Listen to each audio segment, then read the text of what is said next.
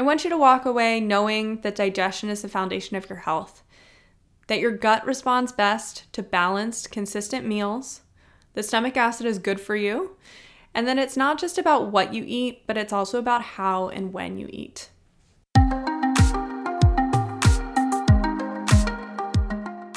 Welcome to How Do You Feel, a podcast with info and inspo to help you tune in to your fitness, nutrition, and mindset.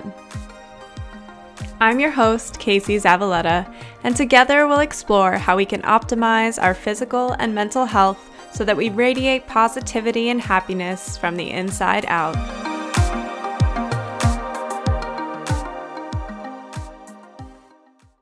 Once upon a time, I was obsessed with what I thought was me being healthy. I tracked my protein intake every day, and to me there was no upper limit of what was too much protein to eat in a day. So I would make sure that I got at least 100 grams, but if I got up to 150, 175 grams, that was like bonus points. In order to accomplish this intensely high protein intake, which I think was definitely a fad in the fitness industry, at least like 5 to 10 years ago. I don't know if it's still going on in some places, but it was like high protein is the way to be. But in order to accomplish this insanely high protein intake, I had to eat protein bars and drink protein shakes. And I pretty much drank one and ate one of those every single day. And I did it in the name of health. The crazy part was my digestion was terrible. I don't know if anyone out there can relate to the protein farts, but they are real.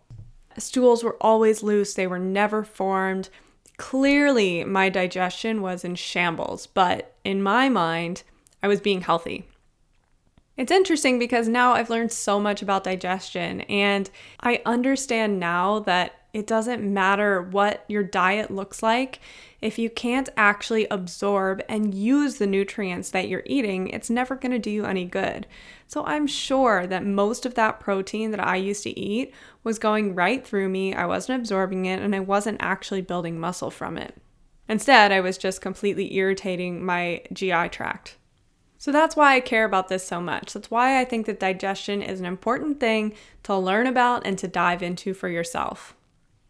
If you don't know yet, I hope that you walk away from this episode knowing just how important your digestion is for your overall health and well-being. Last Monday, I had the opportunity to present a digestion workshop for our Strong Academy crew. Leading up to the workshop, we all filled in food and digestion journals for a week together.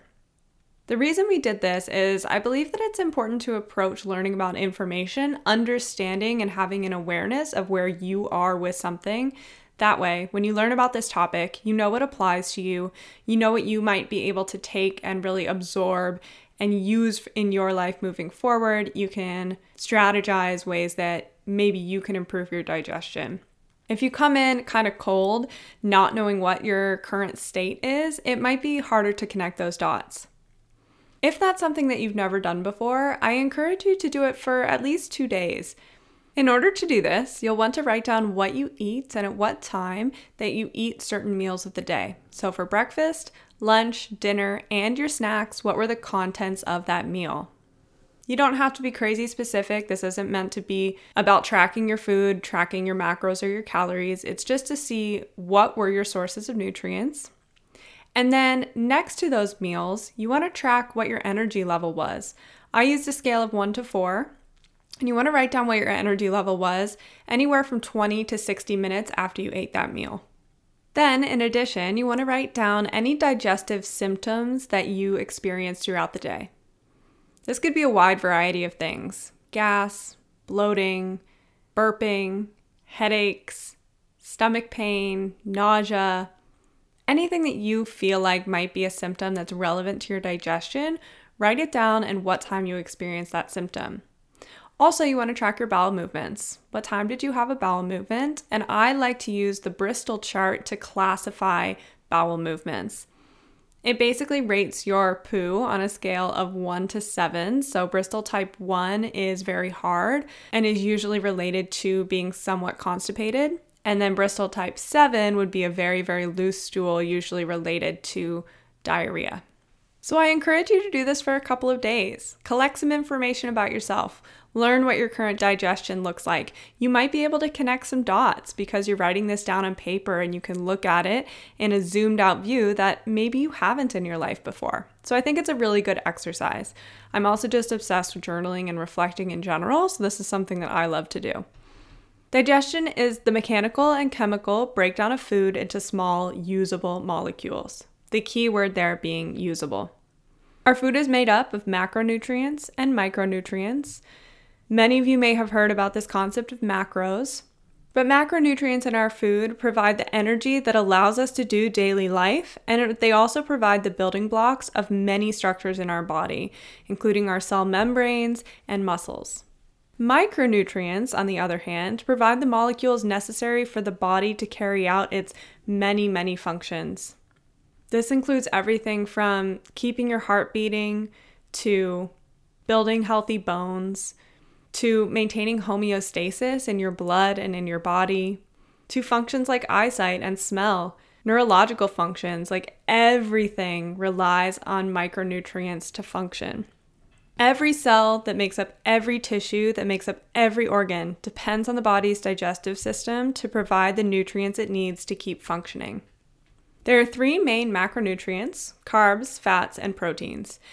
And all foods are made up of a combination of these macronutrients. We like to think of foods as being exclusively one macronutrient, like avocado is a source of fat. Well, yes, it's a source of fat, but it also has carbs in it. So the foods that we're eating are a combination of these three macronutrients. Carbohydrates provide a faster supply of energy for the body, fats provide a bit of a slower supply of energy for the body, and then proteins provide the building blocks that make up our muscles. I'm touching on this in the digestion episode because our body and our digestive system thrive on a balance of all three of these.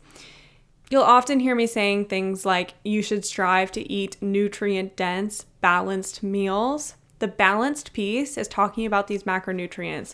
Do you have a good source of carbs, fats, and protein on your plate at every meal? And then nutrient dense means that compared to the amount of energy that's in that food, there are a lot of micronutrients in it. When you think of empty calories, quote unquote, things that are empty foods, they're very high energy foods, but they don't provide a lot of micronutrients to nourish your body and to allow it to carry out all of these vital functions. If you've done a digestion journal, I want you to think about what you saw in it, or if you've done one in the past, think back to that. Think about what symptoms you saw. Think about the timing of those symptoms. Think about what foods they might have been associated with. Think about how frequent or severe your symptoms were. What was your average Bristol type? Ideal Bristol numbers are a 3 or a 4 is generally considered normal. And then how often should you be having bowel movements? Once per day is generally thought to be ideal, but that's not a hard and fast number. If sometimes you go twice in a day, fine. If sometimes you skip a day, that's fine. It's just if you're regularly not having a bowel movement every day, then you might be a bit constipated. And if you're having multiple bowel movements within a day, you're probably not eliminating completely. After you use the bathroom, you should feel like you've completely eliminated the waste from your bowels. Ideally, you should feel energized and satisfied after you eat. It's somewhat common to experience an energy dip or to get sleepy or tired after you eat a substantial meal. If you feel tired or low energy, you could either be experiencing a blood sugar dysregulation problem, or this could be due to inappropriate or dysfunctional digestion. You're not absorbing the energy in your food to energize you.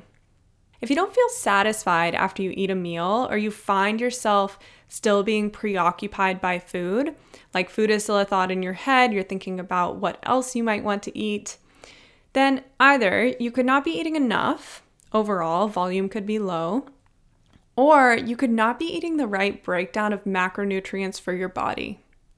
I think people get very obsessive about what's the right breakdown of macronutrients. And the reality is there's no one answer. Everyone is genetically a little bit different, and the ratio that their body will thrive on is a little bit different. So there's no magic ratio out there that works for everyone.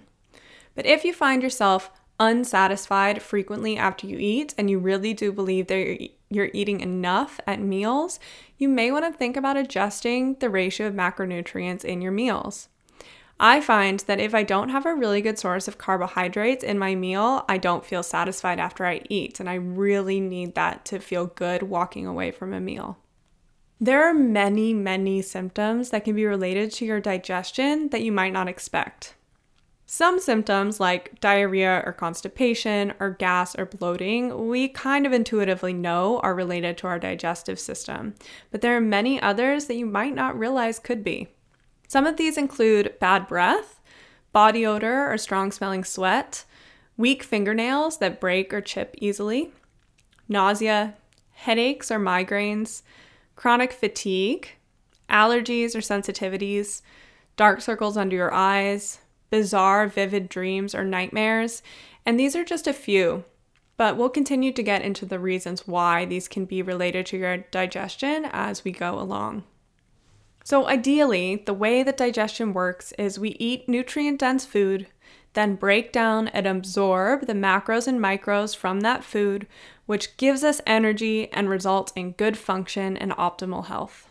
This is the reason that digestion is the foundation of your health and well-being. It's worth paying attention to. I think we often don't pay attention. We're really good at ignoring being bloated every afternoon, or the fact that we get headaches once a week, or having a little bit of gas in the evening. We just assume it's normal and we get so used to it that we don't pay attention to it, but that's your body telling you something important. Let's talk a little bit about the process of digestion. Digestion actually begins in your brain. It starts when you're planning your meal, thinking about what you're going to be eating, at the grocery store, getting the ingredients for a new recipe. The sight, smell, and or thought of food triggers your salivary glands to produce saliva, and that is the actual first step of digestion, and it is a critical piece. Saliva contains an enzyme called salivary amylase that immediately begins to break down and digest starch, which is a carbohydrate in your food. So in the mouth, when food and saliva mix together, this process begins. And then, assuming you're actually chewing, the teeth also mechanically break down food in your mouth. Next, contractions of the smooth muscle in the esophagus propel the food downward. The cardiac sphincter is a muscular valve that separates the esophagus and the stomach, and it allows food to pass into the stomach. Now the food is called chyme, and it has arrived in the stomach, which is a critical organ for chemical and mechanical digestion. In the stomach, it's all about acid. The pH should be between 1.5 and 3 in your stomach. If you took any chemistry back in the day, you know just how acidic that is. If you didn't, just know that if you were to put that acid, that HCl, in a glass and stick your finger into it, it would start to burn the skin on your finger after a very short period of time. And that's a good thing. We want the stomach to be that acidic.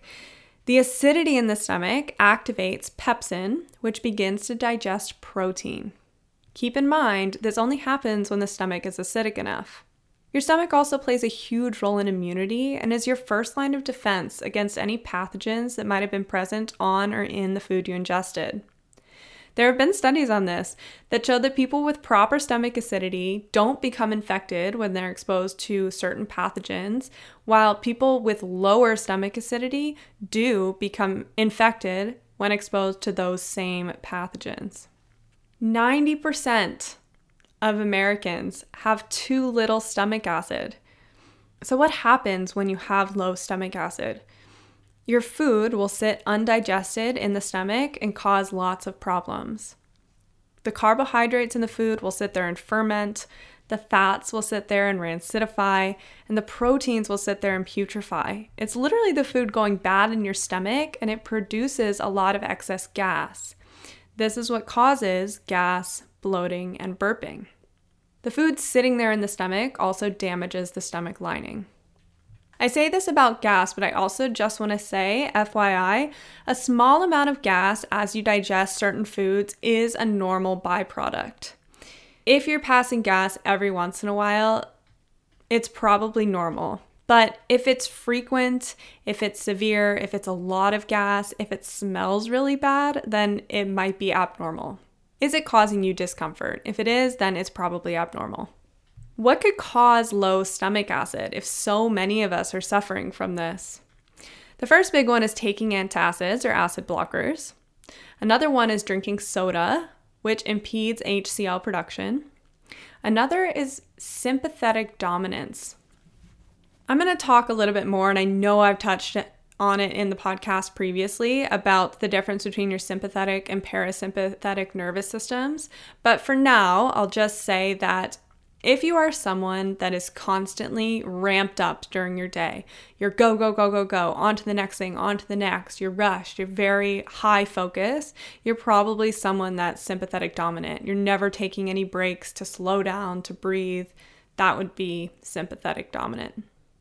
High stress also causes low stomach acid, which definitely can be related to sympathetic dominance. Excess carbohydrate consumption can as well. And when I say excess, I really do mean excess. I'm not telling you to eat a low carbohydrate diet. Again, I believe in a balance of macronutrients. But if you're having multiple meals a day that really are primarily composed of carbohydrates, breads, pastas, refined sugars, then that could be a problem for your stomach acid production. Excess alcohol consumption can do the same thing. Allergies can sometimes cause low stomach acid. And then there are certain nutrient deficiencies that can as well, that can impede your body being able to produce enough HCl. And a couple of those include zinc or thiamine, which is vitamin B1. Antacids and acid blockers are the most commonly prescribed medications in North America. The pharmaceutical companies that prescribe these drugs make billions of dollars on this medication. And it works out quite well for them because it's a band-aid fix that's not getting at the root of the problem of what's going on. And once someone starts taking them, they're usually taking them for life. When you take an antacid, it's in the name, antacids reduce your stomach acid. It neutralizes it, which leaves food sitting undigested in your stomach, which causes a buildup of gas in your stomach, which causes a backward flow of the food and gas up into your esophagus. And the lining of the esophagus is not meant to handle the intense acidity that's in the stomach, so you'll feel a burning. Once you feel that burning, of course, you end up taking more antacids to neutralize that stomach acid. If this happens over and over again, over time, your cardiac sphincter will weaken, which exacerbates the problem even further. So why do these medications work temporarily? Because they do raise the pH of the chyme in the stomach, and then therefore it doesn't burn the esophagus as much. It just also impedes digestion in a really critical way. Let's assume that everything went well in the stomach. Then the food will travel into the small intestine via the pyloric sphincter. Appropriate acidity triggers the release of two things: CCK and secretin. CCK stands for cholecystokinin, and those two things are very important. If the chyme isn't appropriately acidic, then CCK and secretin won't be released. The small intestine is also lined by villi and microvilli, which are tiny structures that increase the surface area of the small intestine and therefore aid in absorption of nutrients. There is a supporting cast of other organs that assist the function of the small intestine. The first is the gallbladder, whose primary concern is fats. The gallbladder sits right up under the right side of your rib cage and collects bile that's produced by the liver.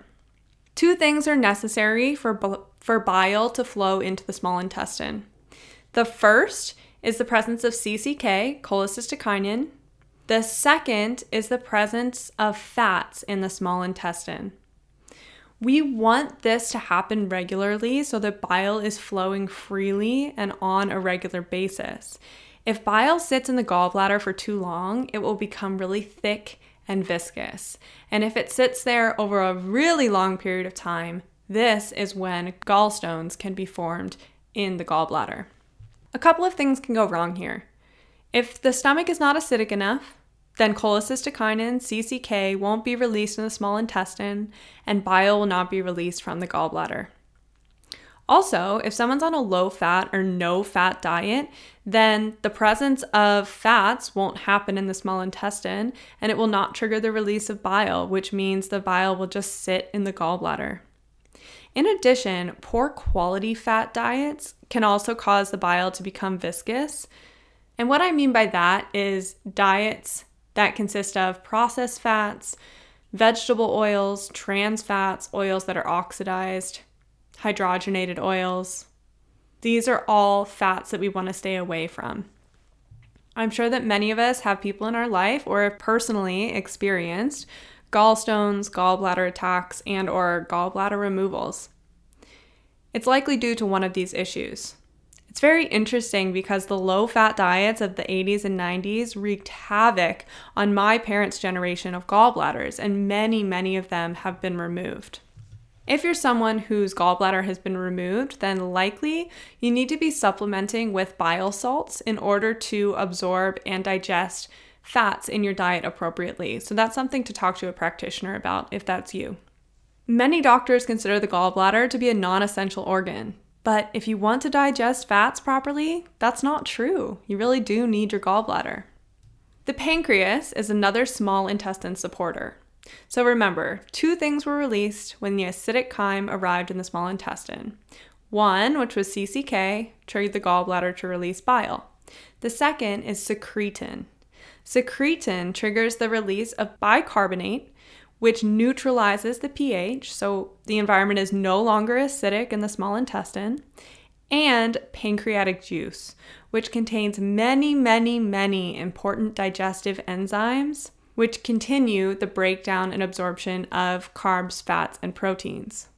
If the stomach is not acidic enough, then bicarbonate won't be released, and the enzymes which become active at a neutral pH will not complete the chemical digestion of food.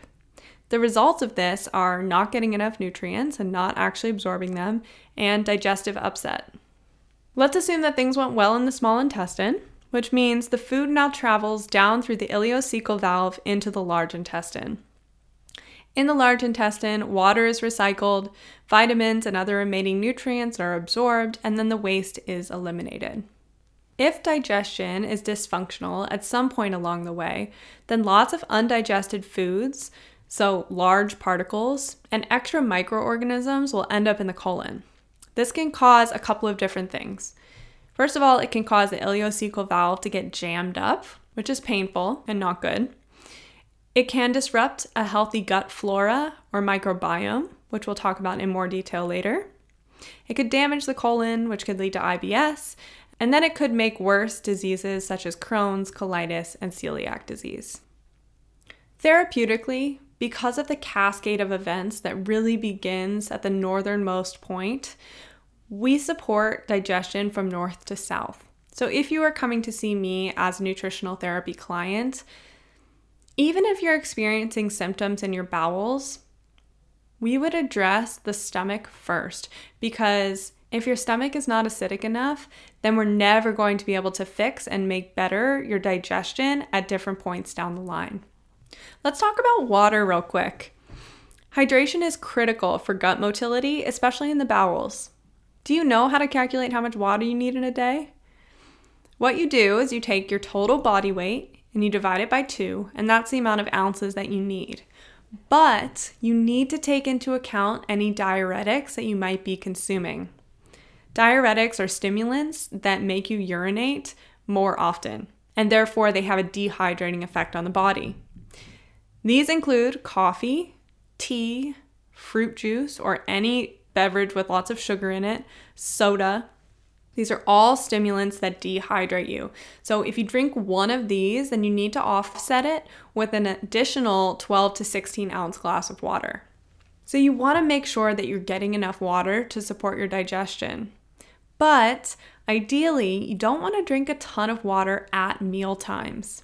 And this might be surprising to some people. I think there's a lot of advice out there about making sure that you drink water with your meals. There's even advice that says, take a bite and then take a sip of water, I guess to slow you down as you eat. But if you drink a ton of water with your meals, you're going to dilute your stomach acid and your pancreatic digestive juices. which is going to make the digestive process that much more challenging for your body. So ideally, give yourself a little bit of a window of time before and after your meals, nothing crazy, maybe 15 or 20 minutes, where you're not drinking fluids, and that way, all of your digestive juices can work their magic in your gut. Okay, now let's talk about the good stuff. How do you improve your digestion? What can you do? The first one is eat in a parasympathetic state. You have two channels of your nervous system. One is your sympathetic nervous system, which is your fight or flight nervous system. This is the one that you're in when you're ramped up, when you're at work, when you're with friends. Anytime that you need to be on, you are in a sympathetic state. The second one is your parasympathetic nervous system, which is your rest and digest system. And this is the one that you're in when you're in a calmer state. In general, these two channels of your nervous system, you're either on one channel or the other, but not both at the same time. You really need to be in a parasympathetic state to digest properly. So slow down. Chew your food.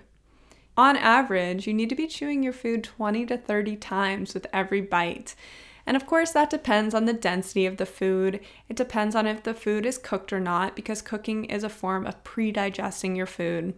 It depends on how much water content the food has, but it's a good rule of thumb. So next time that you eat a meal, try it out. Try counting how many times you're chewing. If you're not chewing 20 to 30 times, then that's something that you want to think about. Being in a parasympathetic state is required so that your brain can trigger your salivary glands and trigger your body that you're going to be eating. It can send that signal, and then it allows the digestive system, the rest and digest system, to kick in and actually do its work. Another way to improve your digestion, and this is very much related to the last one, is reduce your stress. Stress keeps you out of a parasympathetic state. It reduces your HCl production, and it has a big effect on your appetite. Some people experience low appetite with stress. That's the body being in fight or flight and not allowing you to be attuned to your hunger signals. And then some people stress eat, which is actually an adaptive method to try to calm the body down and force it into a parasympathetic state. But of course, that doesn't really work. I find that it's very common for people when they're really stressed out at work to say, "Oh, I just wasn't hungry for lunch, so I didn't take my lunch." To me, that means you're not slowing down enough to even register what your hunger signals are in the middle of the day. So then when you get home, all of a sudden that hunger hits you all at once, and there's no chance that you're going to be feeling slow, calm, and relaxed when you go to eat your dinner after you haven't eaten all day. So it's very important to reduce your stress so that you can listen to your appetite. We talked about this previously, but avoid antacids and acid blockers. You might also want to consider supporting your stomach acid production. This can be done through supplemental hydrochloric acid, but again, remember that acid is very strong, so it's something that you'd want to work with a practitioner on if you suspect that your stomach acid could be low. As I said, nutrient deficiencies can also be a cause of low stomach acid production, so you can do some testing to find out if maybe a nutrient deficiency is causing that for you. Fiber is another tool that you can use to support your digestion. It is not the end-all be-all of digestion like a lot of wellness gurus make it out to be. It cannot solve the problems that come from eating in a sympathetic state, an unbalanced diet, or low stomach acid. But it does play a role in digestion, so it's worth talking about. Fiber is undigestible carbohydrate, which means that it reaches the colon unchanged. There are two main categories: soluble, which can be dissolved in water, and insoluble, which doesn't dissolve in water. Soluble fibers are most commonly found in beans, lentils, and peas, and then they can be found in some fruits and vegetables as well. These are the fibers that will slow down your digestion. So if you're finding that you're getting Bristol chart numbers that are too high, this might be the type of fiber for you to focus on. Insoluble fibers, which include tougher fibers like whole grains, nuts, seeds, and then some fruits and vegetables as well, bulk your stool, support your motility, and speed up your digestion. So if you have Bristol chart numbers that are a little bit on the lower end, typically, this is the type of fiber that you want to focus on. As another note on fiber, fiber is best consumed in its whole food form. Lots of quote-unquote health bars and foods have huge amounts of fiber. Often they can be the second ingredient on the ingredient list. It's not really supposed to enter the gut that way in those large amounts without being attached to all of the nutrients that it normally comes with, and it doesn't do you nearly as much good in that form. Oftentimes, you'll end up with digestive symptoms that are unfavorable rather than favorable from those sources of fibers. The soluble fibers can come in two forms. They can be fermentable or non-fermentable. The fermentable fibers are called prebiotics. So let's talk about your gut microbiome. The microbiome is the billions of microorganisms, mostly bacteria, but also parasites and viruses that live in our gut. Fun fact, we also have a skin microbiome, and researchers are thinking that we also have a brain microbiome. This is huge in the nutrition and medical community right now. There's so much research coming out about our microbiome, and we really are just scratching the surface of understanding what it does for us. It does do so much work for us, though. It performs so many important functions. Everyone's gut microbiome is different, and it should be diversely populated with many strains of these organisms. A couple of things that the microbiome does for us are supporting a strong intestinal wall that absorbs lots of nutrients, producing hormones that control appetite, mood, and anxiety. There's a very interesting mental health component to the microbiome, supporting immune function, and even regulating the expression of traits, which is called epigenetics. You can support your gut microbiome through the use of prebiotics and probiotics. Prebiotics serve as food or fuel for your gut microbiome, and examples of this are asparagus, chicory root, garlic, Jerusalem artichoke, and jicama. And then probiotics actually repopulate your gut. So these foods contain microorganisms that then you add to your gut biome when you eat them. Some of these include miso, kombucha, yogurt, sour cream, fish sauce, kefir, sourdough bread, sauerkraut, tempeh. These are all great sources of probiotics, and then there are lots of probiotic supplements out there as well.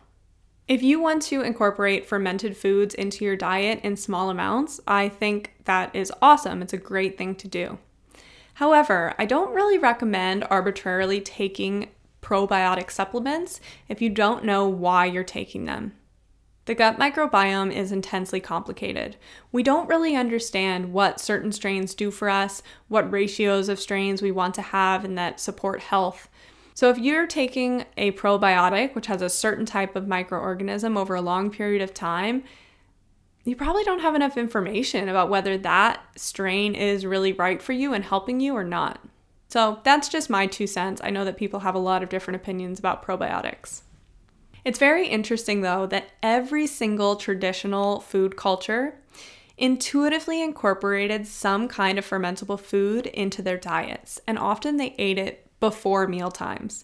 They instinctually knew that it would serve them, it would serve their gut health, and aid their digestion. One thing that probiotics can be really good for is to repopulate your gut after a bout of antibiotics. Antibiotics are meant to kill off microorganisms because we want to kill the bacteria that is infecting us. But they don't only kill the bad strains. They also kill off many of the healthy strains that exist in your gut. So if you've been on a bout of antibiotics, probiotics can be a great thing to take afterwards. Antibiotics are one thing that can damage your gut microbiome. There are others as well. Refined sugar, alcohol, trans fats, and tap water also damage your gut microbiome. The reason tap water does is because it contains chloride. Think about chlorine and what it's meant to do in a pool. We put it in pools so that we don't get infected from other people's bacteria when they've been swimming in the pool. So it kills off microorganisms. Well, it does the same thing in your gut. And depending on your water treatment system in your city, your water purification system, your tap water might contain unideal levels of chloride. So drinking filtered water is ideal to make sure that you're not getting too much chloride. In addition, to improve your digestion, you want to consider when you're eating. I talked about it a lot in my sleep episode of the podcast, but your circadian rhythm dictates when certain digestive enzymes are most active in your body. And in general, that happens when the sun is up.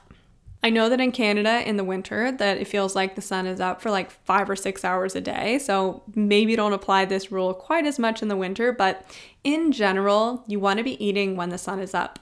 Eating too late at night will result in undigested foods sitting in your stomach, which damages your gut and disturbs your sleep. Likely, you'll wake up feeling really full after that. When I talk about when you're eating, you also want to make sure that you're eating consistently throughout the day. The gut in general responds very well to consistency.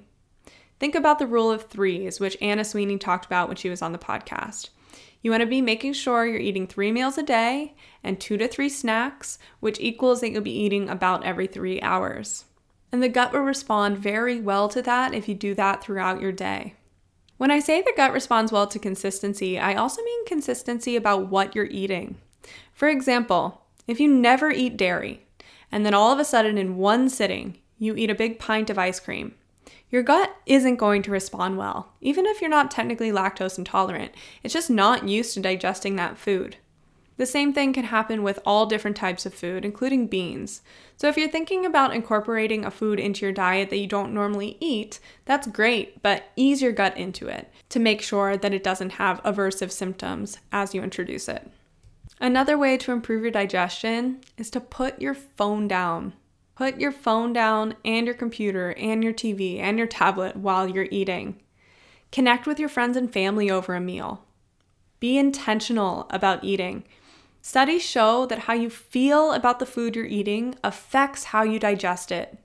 This ties into the conversation we've been having about food freedom as well. If you have anxiety or guilt around the food that you're eating, you're not going to digest it as well. So anything you can do to feel good about your food, to be really present with it, that is going to aid your digestion.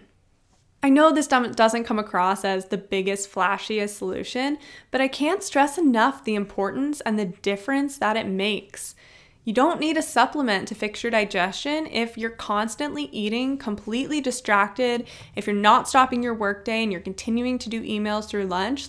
That's step 1 of fixing your digestion.